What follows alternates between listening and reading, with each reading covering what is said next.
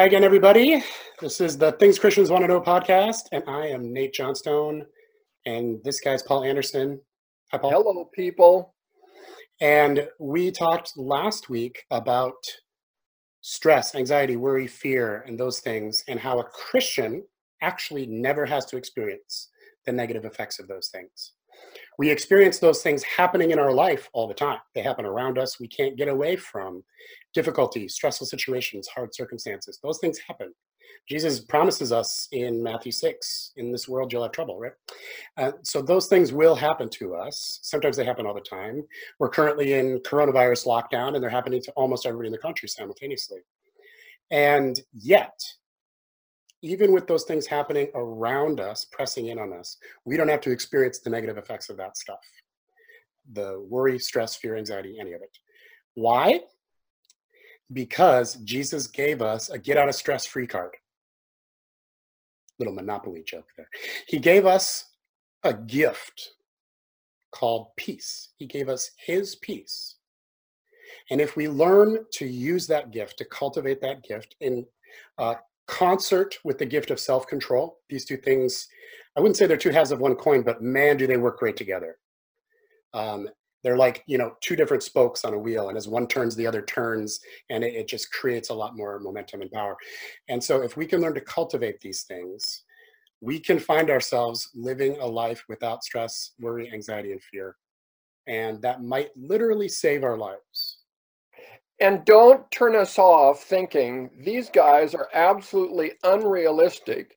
Mm-hmm. This is straight from the Word of God, brothers and sisters, straight from the Scriptures. And we're going to show you that that is what God intends us to live with and not to live with. So stick with us, and you're going to hear from the Scriptures how that can happen, and that it can happen in your life as well. Amen. Amen. And I also thought this was crazy and impossible at first. But the Holy Spirit just kept showing me these verses and being like, this is what I said. So it's true. And I'm like, I believe you, but it seems so mean for you to tell me I shouldn't be anxious about anything. That's impossible. And the Holy Spirit kept being like, it can't be impossible because I said do it. And that's not the only scripture. There's tons and tons of them on this topic. So finally, I had to accept and just say, okay, God, I believe you. So how do I do it? I clearly don't understand how to do it because I'm terrible at it. And that started a multi-year journey of research, trial and error, and a lot of humility because I was pretty terrible at this stuff that we're going to talk about. Let me start here. Open up or make a note. 1 Peter chapter 2, verses 4 through 7. Wonderful. This whole extended passage in 1 Peter 2, I literally preached on for like 3 months once because there's so much there. It's so dense. This is the Apostle Peter pouring out from prison all of the things that the Holy Spirit has taught him in his very exciting life and ministry, okay? And the wisdom and depth of some of this stuff is uncanny. And I feel like the greater I get to know the Holy Spirit, the more scripture opens up to me. Do you find that to be true, Paul? Do you find it to be true that the more you get to know God, the scriptures seem to open up to you more and more? Oh, absolutely. I love this passage. I memorized it when I was in Israel in 1967. Cool. And what did it mean for you in that period in your life?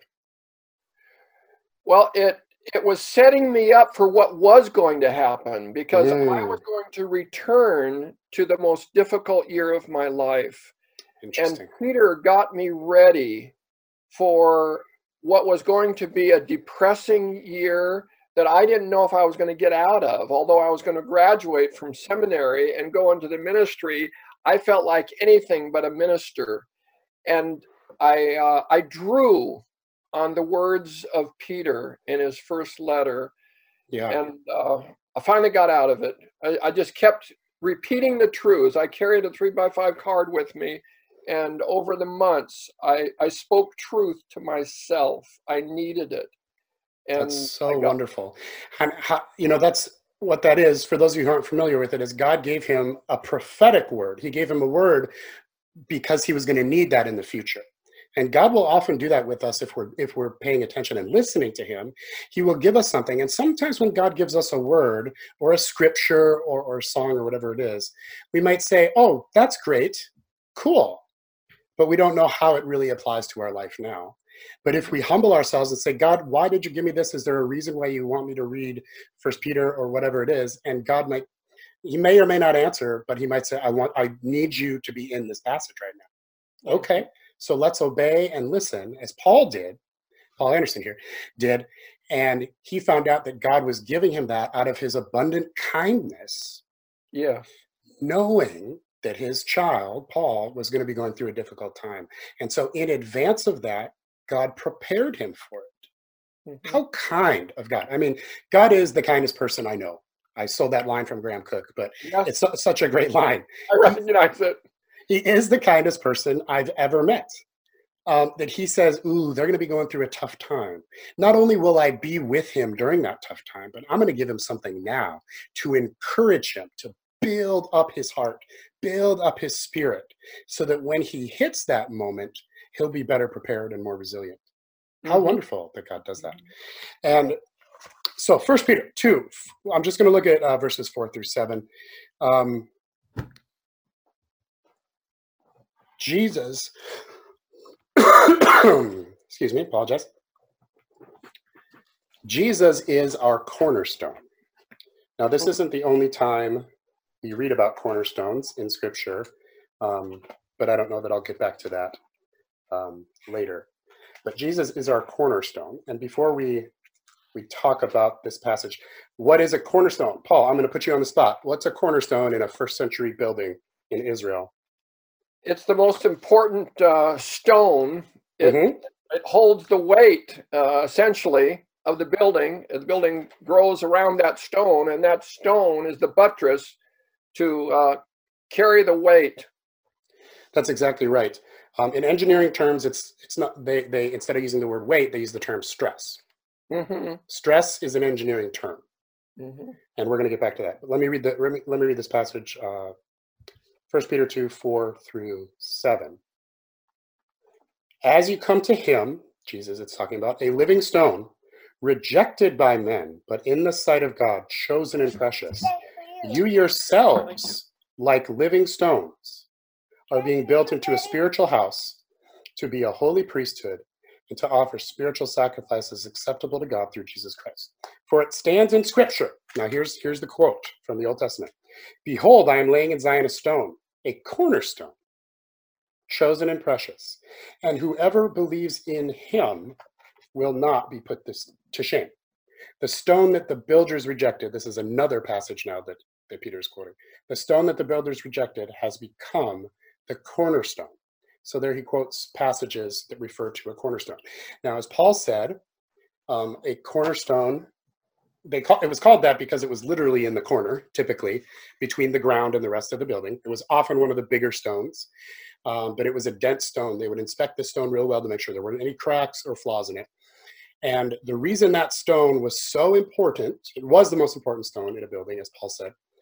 The reason it was so important is because it bore the majority of the stress from that building. Now, stress is an engineering term, and I'm going to read you out of my notes the official meaning of that term. If you look this up in a physics book or an engineering book, it'll say stress: a load, force, or system of forces producing a strain or causing deformation. Okay, so stress is a load, it's something on you, or a force or system of forces altogether pushing against you. And that produces a strain on, in this case, a building, but if it's you. A strain or causing deformation. It actually can crush, it can change something, it can ruin something. And stress has always been an engineering term. And we have come to use the term stress in normal parlance to refer to the emotional stuff that happens to us that is exactly like this engineering term. Because there are things in the world that push on us or feel like a heavy load on us, or a system of things that are all coming out against us at the same time. And that produces a strain in our emotions, in our mental response, and as we'll see in a minute, in our physical body as well. And it causes deformation. It can crush us and get us bent out of shape. And Jesus is the cornerstone, the one who bears the stress. The point of a cornerstone is that it bears most of the stress of a building so that the rest of the building doesn't have to bear stress. And in that passage, it says, we're all living stones, but he's the cornerstone.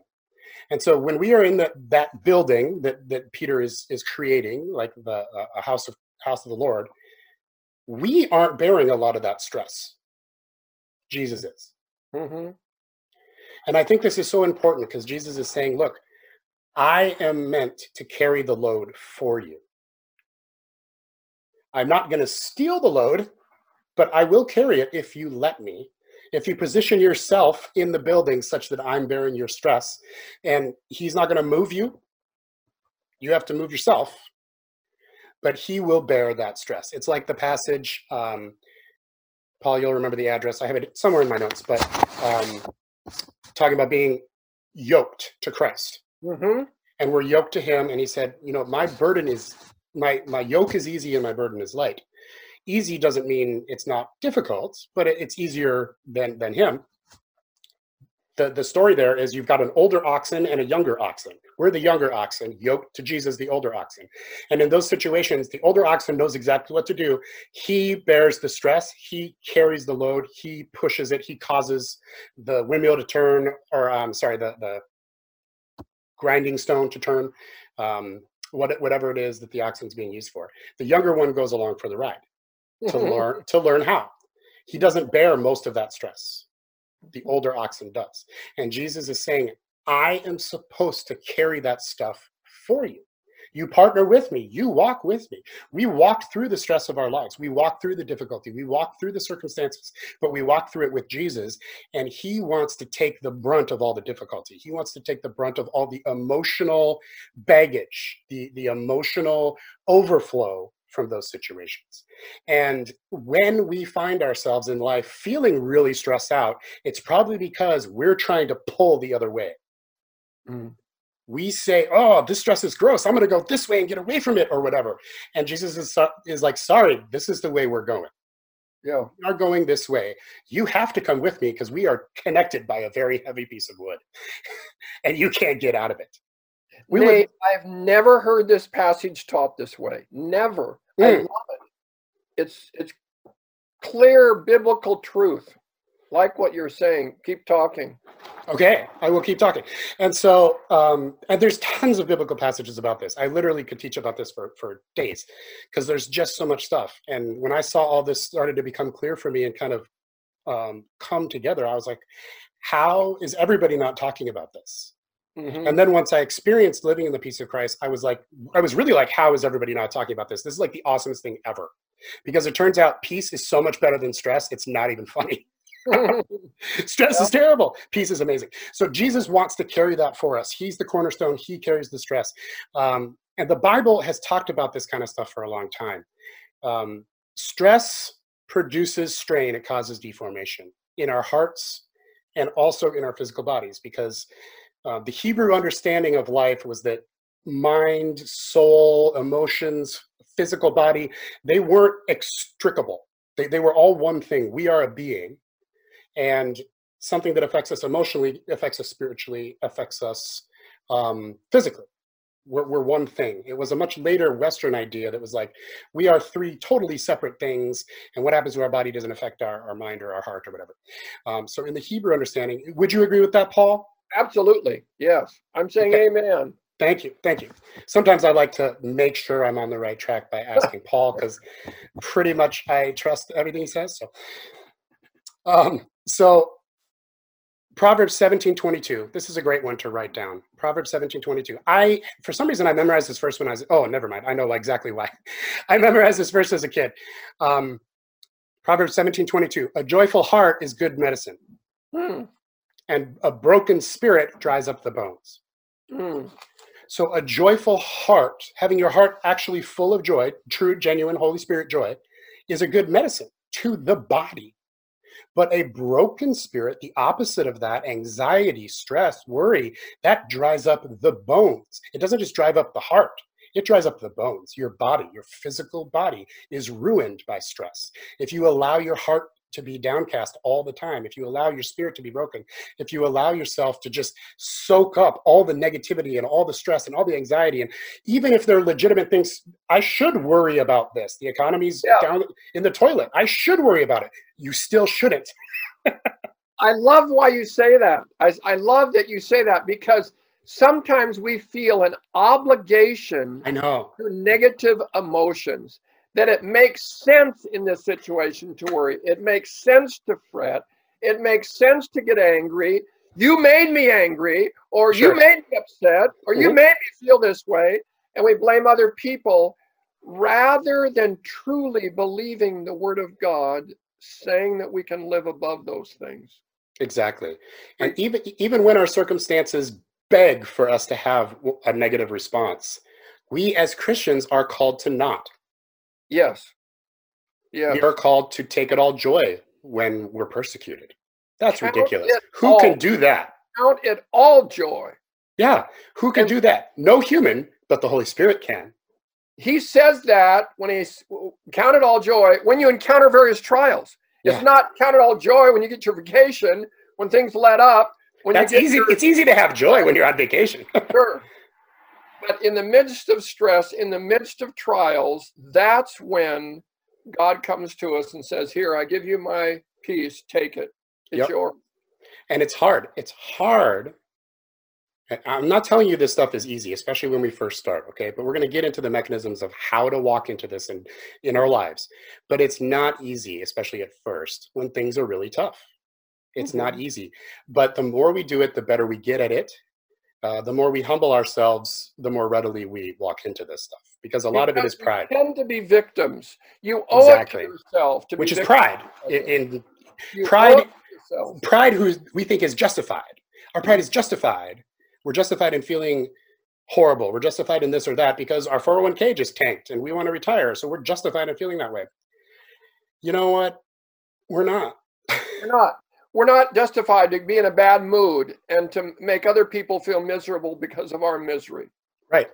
And that was part of the thing that helped me into this, is because my life with my wife was stressful and it was difficult. She's in the Air Force.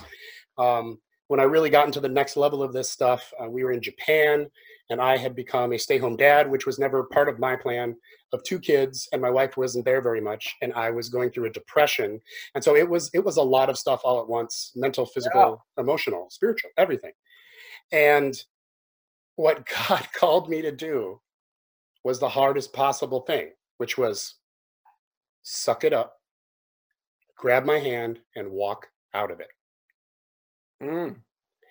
And Paul, I confess, I resisted that. I even railed against God for being a jerk. Don't tell me I'm supposed to pull myself up out of my bootstraps and walk out of all this difficulty emotionally. You're the one who put me into this stuff. It's not my fault I feel this way. All those things that are so common that everybody probably experiences from time to time. But I found that God was very kind and very patient in that time. And it was like he stood there in front of me with his hand out, just waiting for me to take it. And eventually I did, and I started walking into this stuff and studying this academically. And it hit me that this is all real. This is all true. I don't have to experience stress or anxiety or fear, the negative effects of it, rather. Then I was like, wow, well, that sounds good. It sounds good to me. It sounds like I would prefer to not have stress than to have it.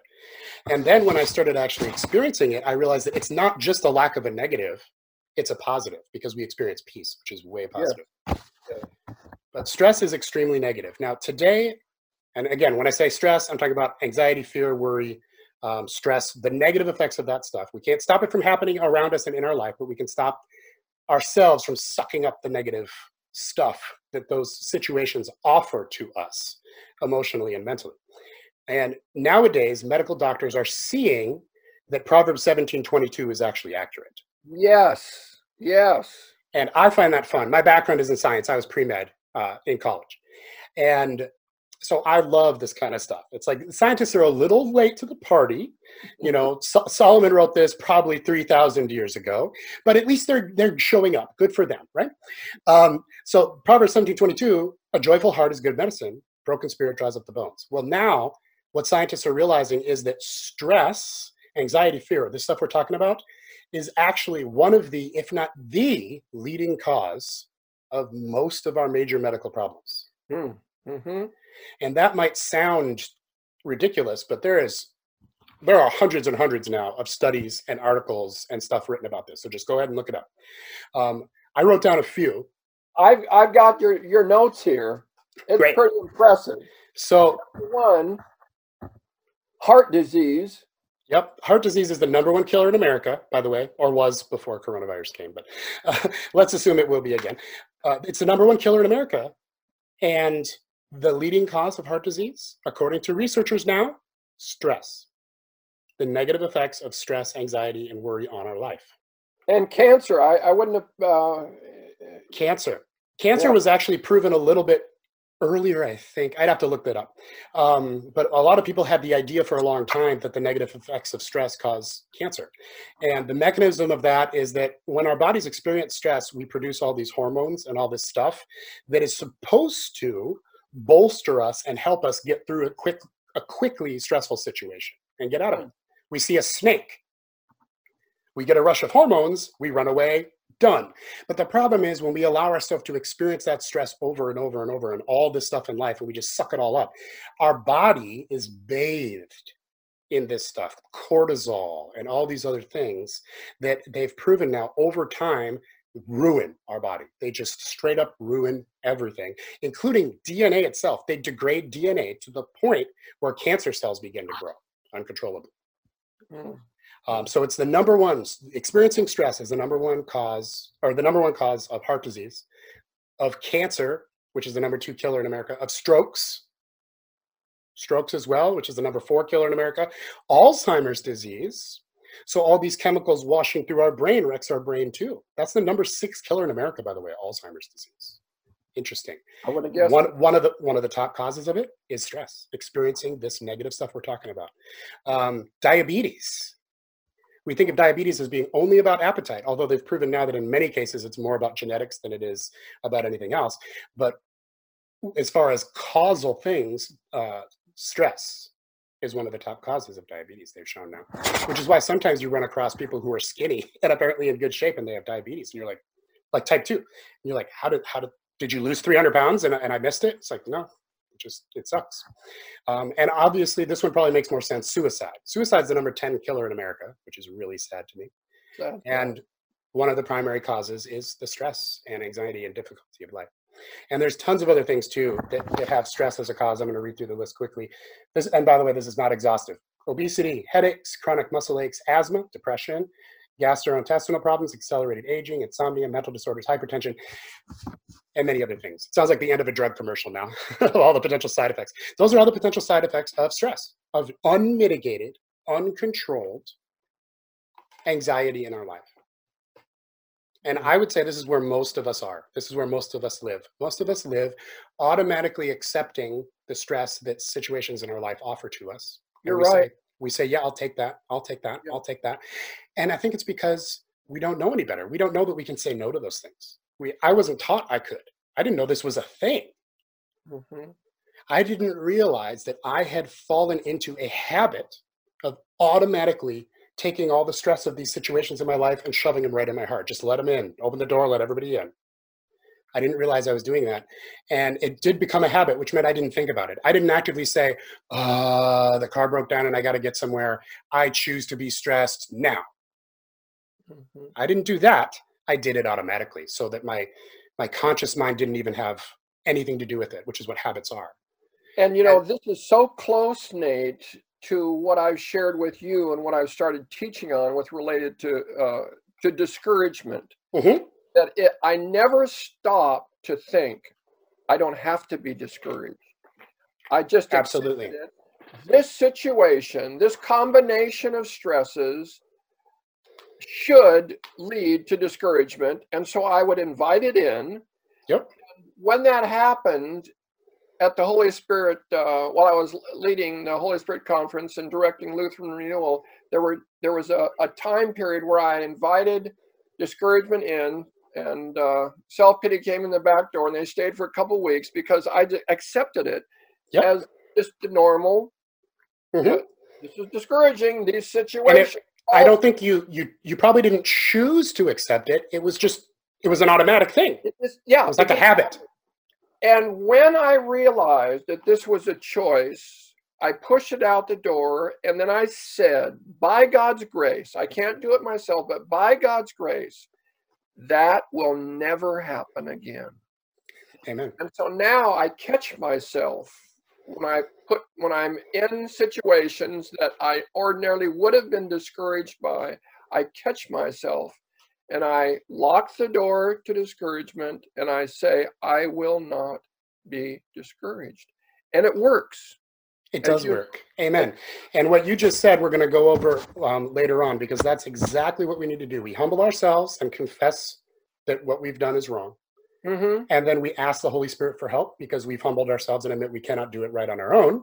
Yes. And then we walk into that in partnership with the Holy Spirit, and we ask him. I tell everybody, just ask the Holy Spirit to help you. Guess what? God wants to help you. Yes. Guess what? God wants you to pass the test. God wants you to make it to the next grade. God wants you to advance. He wants you to become more like Jesus. He's not sitting around expecting you to do it all on your own so that you show up and say, hey, look what I did, God. I'm super Christ-like now. No. That is not the gospel. That's the antithesis of the gospel. It is. The gospel says, guess what, buddy? You can't do it on your own. You need me. But for some reason, once we're already Christians and walking in life, we think to ourselves, oh, I'm supposed to do it all on my own. And then we realize the Christian life is impossible. And then we get depressed, or we back away from the church, or back away from God. I've seen this dozens and dozens of times in people's lives. And it's like, you were never meant to carry that. You were never meant to do that. You were meant to take Jesus's hand and just walk with him. Follow the Holy Spirit, because you don't know what you're doing and you can't do it. But he can. And so he does expect you to follow him. And that's true with this stuff. And so I tell people, ask God, Lord, remind me when I'm saying yes to stress. Just like you were saying with encouragement. Show me, Lord. Give me a little alarm. Give me a little alarm. Whoa. You're thinking about discouragement stuff now. Are we supposed to do that? No. Right. This is it. And the more you do that and follow that, you break the bad habit of saying yes to this stuff. And you get better at recognizing either the effects of having said yes without realizing it, or you get even better eventually at saying no before it even comes in. Saying, no, I'm not going to let that in. I am not. Which is preventative now. You put up your shields, we'll get to that later. But the Bible says the peace of Christ will guard your hearts and minds. So eventually, when we're living in peace, we have shields up to prevent it from coming in the first place, because we can say no, because Jesus has given us that peace. And you saw me doing that when you were teaching. I remember this. When Communitas was declining, and it seemed impossible to turn it around. It seemed inevitable. And potentially that was very discouraging, because I look back on where we were, 150 people in there, and now we got down to 20, 25. I think there were like 17 that night. Yeah. And I'm up there preaching. And you saw me. I'm fighting against it too. My hand out, and I went like this. So if you're listening on audio, he puts his hand out and twists it clockwise, I think. I don't know. He was facing me, so I'm actually not sure which way. But he reaches his hand out and twists it, and I am in the middle of a sermon, so I'm like, "What is he saying? Is he saying turn it down? Is he saying turn it up? Is he what? I don't understand." So I was like, "God, if I need to know something, tell me. Otherwise, I'm just going to ask him later," because I was getting distracted. And then I asked him, and he told me. Yeah, I was closing and locking the door to discouragement so that it would not come in. And I can say, Nate, that during that whole period, I did not yield to discouragement. I say that not to my credit. I say that Jesus was taking the stress of that situation. Yep. And I was yoked to him. And so he made it easier. And I can say that was true. You didn't take that on.